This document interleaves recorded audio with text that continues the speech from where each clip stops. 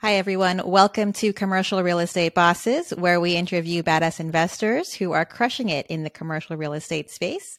I'm your host, Sarah Hoffman, and on today's call, we have Taylor Loht of NT Capital. So, Taylor, thank you so much for being on the show today. Thanks so much for having me. Now, as usual, I like to start off by knowing more about your story. So tell us your background, what did you do before, and how did you get into commercial real estate?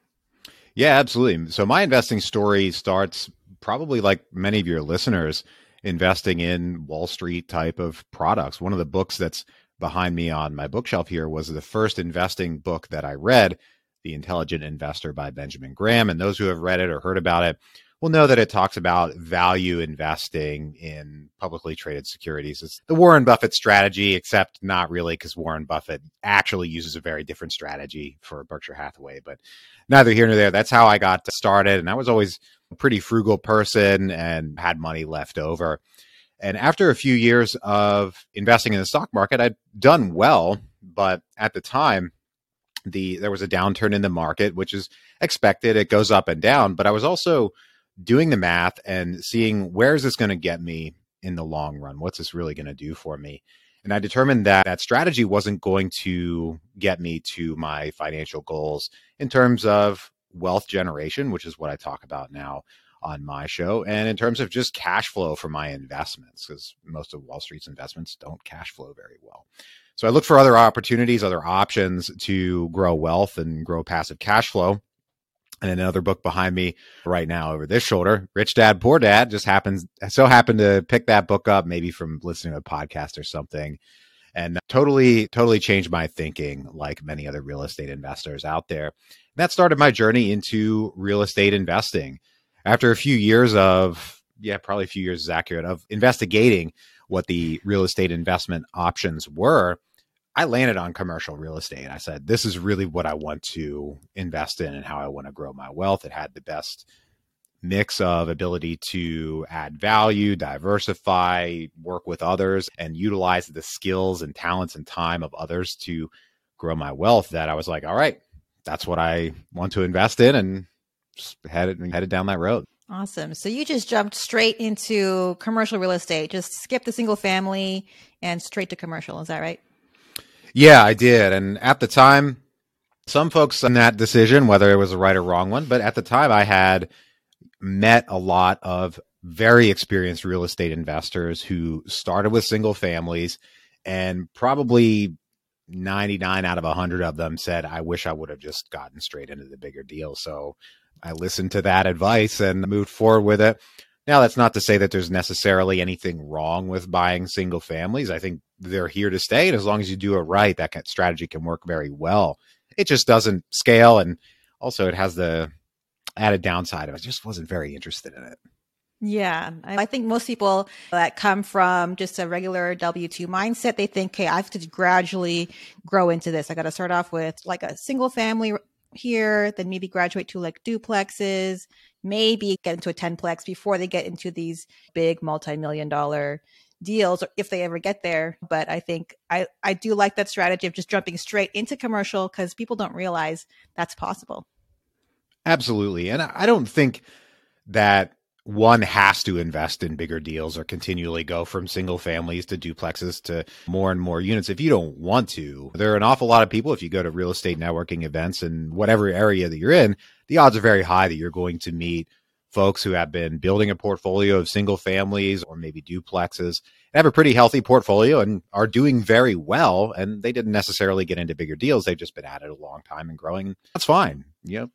That's a great way to build wealth. It just wasn't the direction that personally I felt pulled. So it's not the direction I went.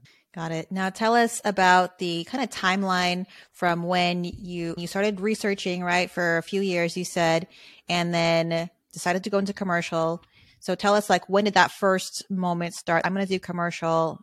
What year was that? And what is your portfolio like right now?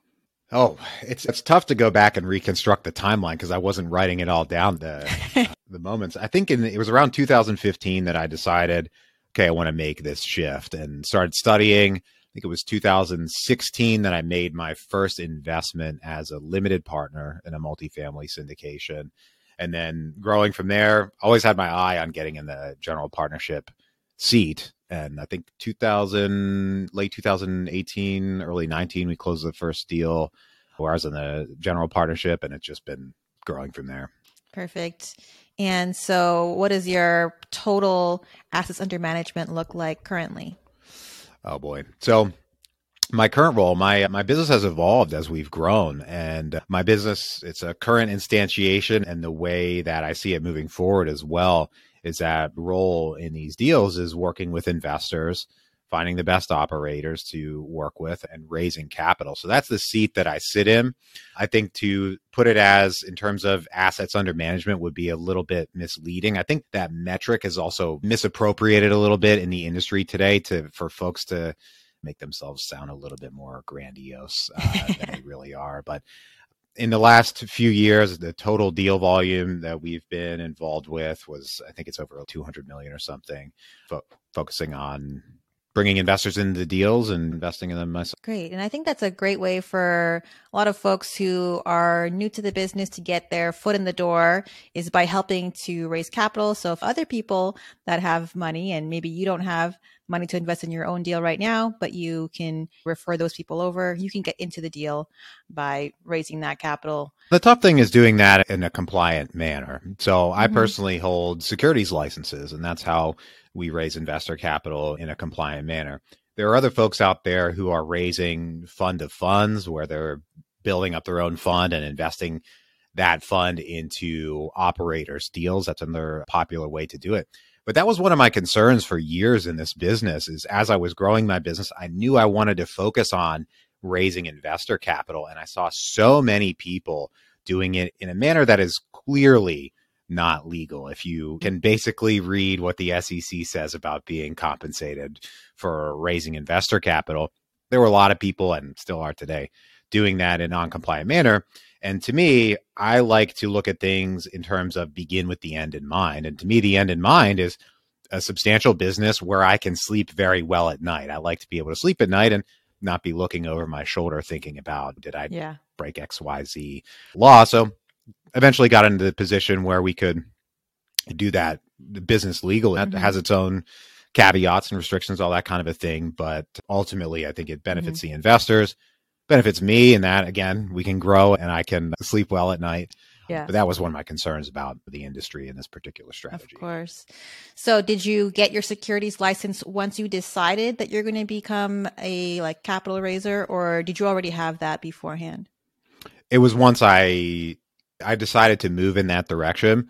And it took some time, maybe a year or two, I don't remember the exact time frame, to find a way, basically figure out how to get that all in place. So setting myself in that particular direction and looking, networking, obviously hosting my podcast, talking to people, learning about, hey, how can I do this, till the opportunity came about. That's one of the things about real estate investing is, like I said, begin with the end in mind, but your network is so important. The people that you're meeting, find out how you can help them, try your best to learn from them, and you just don't know what may come of it. But as you spend more time in the real estate industry, you're just going to see that demonstrated over and over again. Got it.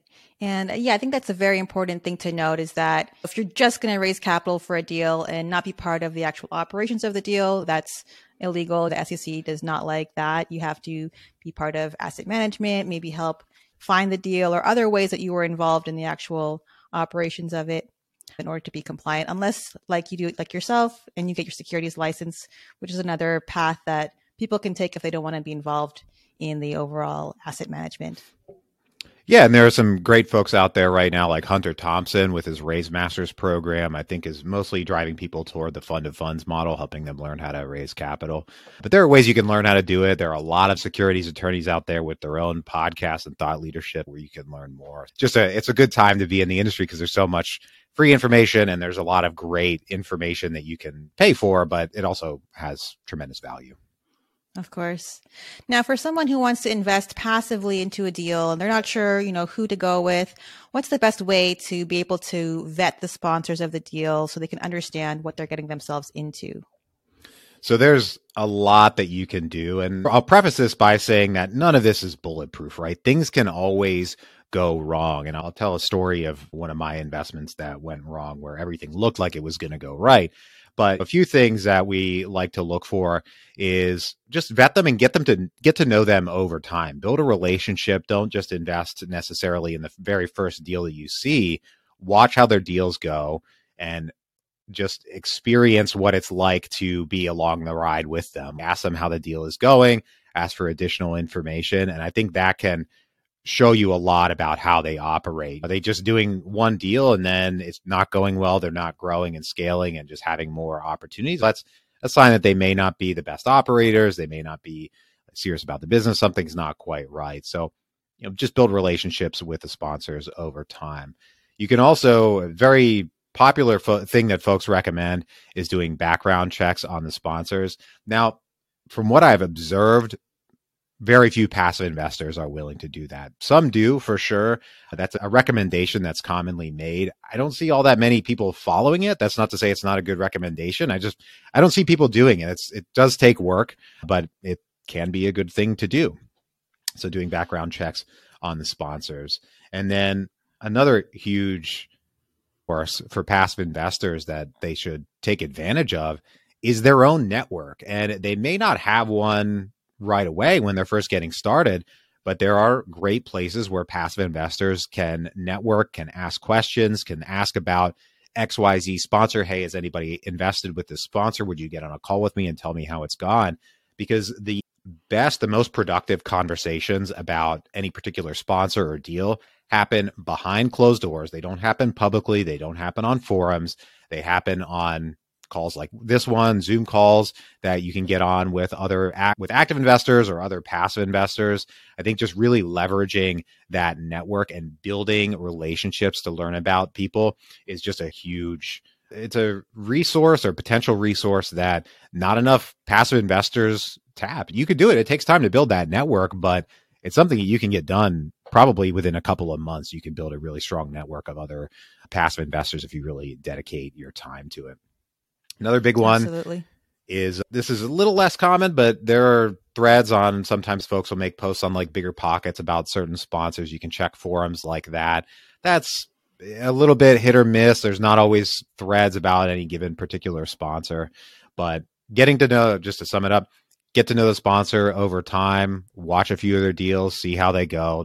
You don't need to feel the feeling of FOMO, because if they're active sponsors, they're going to have another deal down the road. That's what I tell people a lot, is try to avoid FOMO.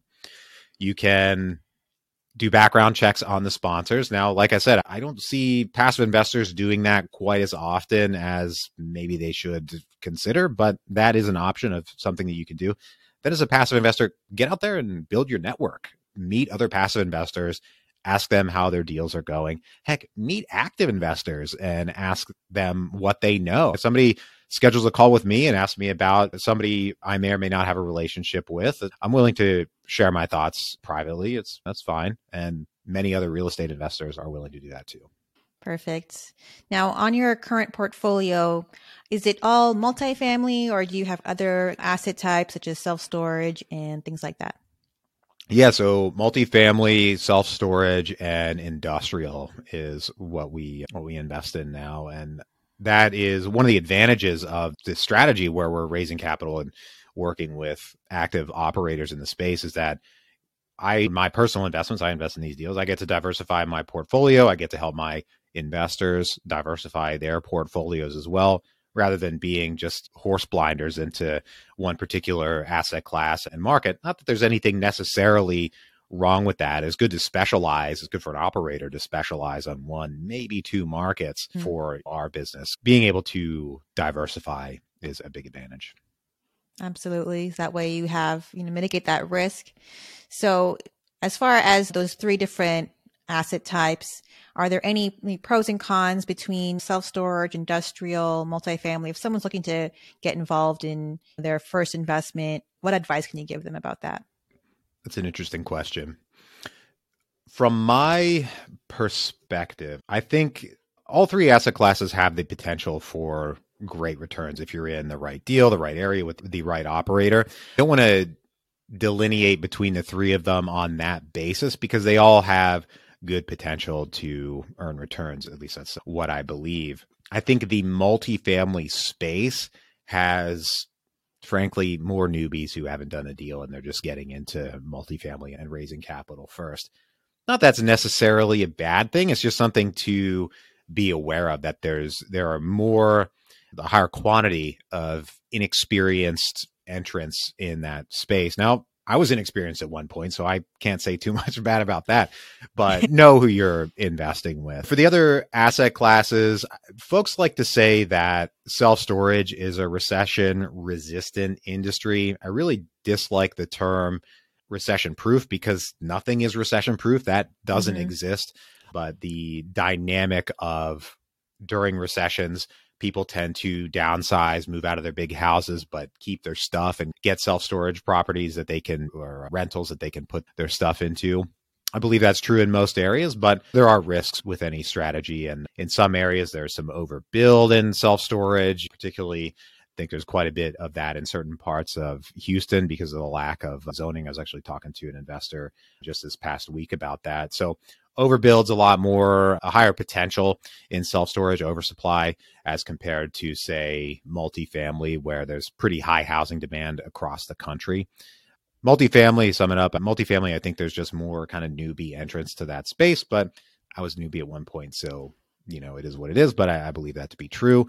Self-storage, great potential there, but there are potential risks in that there may be overbuild. And then industrial, it's a very unique strategy to invest in the industrial real estate, understanding how to evaluate the credit of the tenants is huge because you have one property with one corporate tenant with a very long-term lease. If you lose that tenant, then you have to find somebody new. What's your option? So how likely are they to stay? Big question marks around that. As long as you can vet the tenant, then that helps your odds quite a bit. But know what you're getting into, know where the money can be made in any given deal. What's the upside? What's the business plan? What's the exit strategy? And also understand the risks of whatever asset class you're investing in and the operators and everything along those lines. Got it. Thank you. So I want to switch gears here a little bit and walk through one of your deals. People usually like to talk about maybe one that was particularly difficult or maybe their first deal. Walk us through what worked, what didn't work, and how you found the deal. Sure. So I'll talk about the first multifamily deal I was a general partner on. It's actually a reason I no longer invest in C-class multifamily, and we've seen other folks make that shift over time. So it was a 225 unit property in the Texas Panhandle, C-class. Purchased the property. I think it was a 1970s or late 60s build. I forget the exact year at this point. Now I only invest in 1980s or newer. We won't go quite that old. But when we got into the property, it's a classic C-class multifamily story in that the collections were lower than the seller really stated. The condition of the property turned out to actually be worse than had been discovered on physical due diligence, especially things related to the sewer and the water lines. And that led to higher capital expenditures throughout the hold of the property than we had anticipated. Now, fortunately, we had a new but very hungry property management company that was working with us on the property. And they were very willing to work with us, get on asset management calls once a week and have conversations about where do we stand? What's the plan over the next week? How are we going to get these units renovated and leased up? Where are our rent targets? What kind of advertising is working versus what's not working? What are we going to go away from versus what are we going to focus on as far as advertisements? How are we going to engage the community with these local events actually at the property and have little parties and things like that? And then when COVID hit, I think initially a lot of us in the industry were concerned about what are things like eviction moratoriums going to do to collections. In that case, the gals in the office were just awesome. They were so good. They had great relationships with the tenants. They had a great ability to connect with the tenants and make sure that our rents were still coming in and that we were in a good position financially from a cash flow standpoint. We held that property until mid-COVID. I think we sold that in 2021, and it did quite well. Initially, when all those problems popped up, it didn't look great there for a little while due to the initial condition of the property having been not as good as we really thought it was when we acquired it. But ultimately, the value add plan succeeded. We had a great property management company and some great folks in the office that operated the property and were very responsive and nimble, and they learned really well, had great relationships with the tenants. And ultimately, we made a nice return on that property, and I think we met or slightly exceeded the projections on the deal. And that really few big lessons out of that one. Like I said, that one is the reason I no longer invest in C-class multifamily, because there are just so many things that are hidden in the walls or in the foundation in C-class multifamily properties. Just because they're older, they're not as well taken care of. It has nothing to do with the quote unquote class. It's an older property that hasn't had quite the maintenance that it really needed. If you're talking about capital expenditure items, they have a cost, but what's the upside? And the problem is that a lot of those capital expenditure items that we're discussing don't add to your NOI, to your net operating income. They're just big expenses that you have to pay to keep the property operating and keep people in the units, right? Your sewer and water lines need to work, for example. And you have to spend that money, but if it doesn't add to your NOI, it doesn't add to your value. That's a big problem. So that's a big lesson that I learned out of that deal. Absolutely. And I think that's why it's so important to have a really good property management company to take you through that kind of hurdle. And I am seeing a lot of people move away from C class, going more into A and B class lately. And so it could be a result, obviously, too, I think, of the current market environment. So has your investment strategy changed at all because of what we're seeing in the market today? Yeah, absolutely. So like we were talking about shifting more to B class multifamily. I'm not all the way up to A. I think it's just too expensive. We did see a lot of compression between the pricing spreads between C, B, and A class multifamily. So C got more expensive, wasn't worth paying for. I think right now in multifamily, the big thing that investors need to look out for is what happens if and when interest rates continue to rise. What's our plan? Do we have an interest rate cap on our deal, or do we have a fixed interest loan moving forward? Because I think there are a lot of people out there talking about, in the multifamily space in particular, about how they expect rates to start coming down in 2023. And in my opinion and my observation, I think that's just wishful thinking, to be honest. Read recently that when the Federal Reserve starts raising interest rates on average, they continue to raise for, I think it's 2.1 years. They started raising last year, I think in March. So 2.1 years, if that trend continues, puts us into next 2024, April of 2024 or so, till we could maybe reasonably expect to see an interest rate cut. Now, to me, that's not a causative enough reason to anticipate rates to continue to raise. That's a historical trend thing. I don't think that gives us quite enough indication, but what we're still seeing with inflation being much higher than the Federal Reserve's targets and unemployment not exploding to the extent that it would be a problem that would drive them to cut interest rates, that's really what I'm looking at in terms of what I would expect the Federal Reserve to do. Is there a dual mandate, stable prices, which they've interpreted to mean very moderate inflation over the long term, and then unemployment that I don't know the percentage that they're targeting offhand, but right now we're not in a high unemployment environment. So until we see that change, I don't think they're going to start cutting rates or even stabilizing rates. I think they're going to continue to hike, whether that comes in the form of 25 basis point, 50, 75, what that actually means in terms of how much they hike every time they hike. I think that's probably kind of anyone's guess what they're going to do.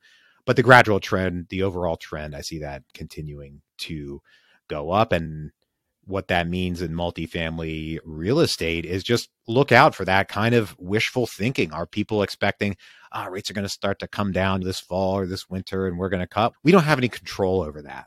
But we do have control over what we buy, how well capitalized we are, how we're going in, what our exit strategy is, and what our debt financing is. And that's really what we need to be thinking about. Thank you, Taylor. Tell us about what you're working on right now and what's next for you and your team. Sure. So what I'm working on right now, I'm probably going to be writing a book this year. I've been talking with a lot of folks that help people like me write books about investing. Still figuring out the exact topic that I want to write about, but I think that helps a lot to get your message out there, to generally grow and help people learn from what I've learned through both my own investment experience, but through hosting my podcast. We just crossed 500 episodes, and I feel like Nice. I've learned quite a few things. Thank you. I had some awesome guests. What my team and I are working on is really centered around that, continuing to grow the show, continuing to do our monthly webinars with awesome guest speakers, and just keep helping our investors get their wealth out of Wall Street and get it into Main Street. Perfect. Thank you, Taylor, so much for being on the show today. Where is the best place for people to find you online if they want to connect with you and learn more about what you have to offer? Thanks so much for the opportunity. My podcast is the Passive Wealth Strategy Show. New episodes every Monday, Tuesday, and Thursday. You can check that out wherever you're listening to us right now. My company is NT Capital at ntcapitalgroup.com. You can learn more about what we do, schedule a call to connect with me. I'm always happy to have a conversation with folks that are interested in the space for a reason. If you're in this real estate space, whether it's multifamily, self-storage, industrial, whatever, your network really is your net worth. And I would love to connect with your listeners and see how we can help them grow. Perfect. And I'll make sure to include a link to your website below, as well as a link to your 7-day passive real estate investing video course. So thanks everybody for tuning in today. If you guys enjoyed today's show, please write us a 5-star review on Apple Podcast or Spotify. Every review helps us to be able to reach more and more people looking to get involved in commercial real estate. Today's show was sponsored by Synergy Capital Investments. To download your free multifamily investment guide for beginners or to schedule a call to learn about our upcoming investment projects, go to thrivewithsynergy.com. That's thrivewithsynergy.com or click on the link below.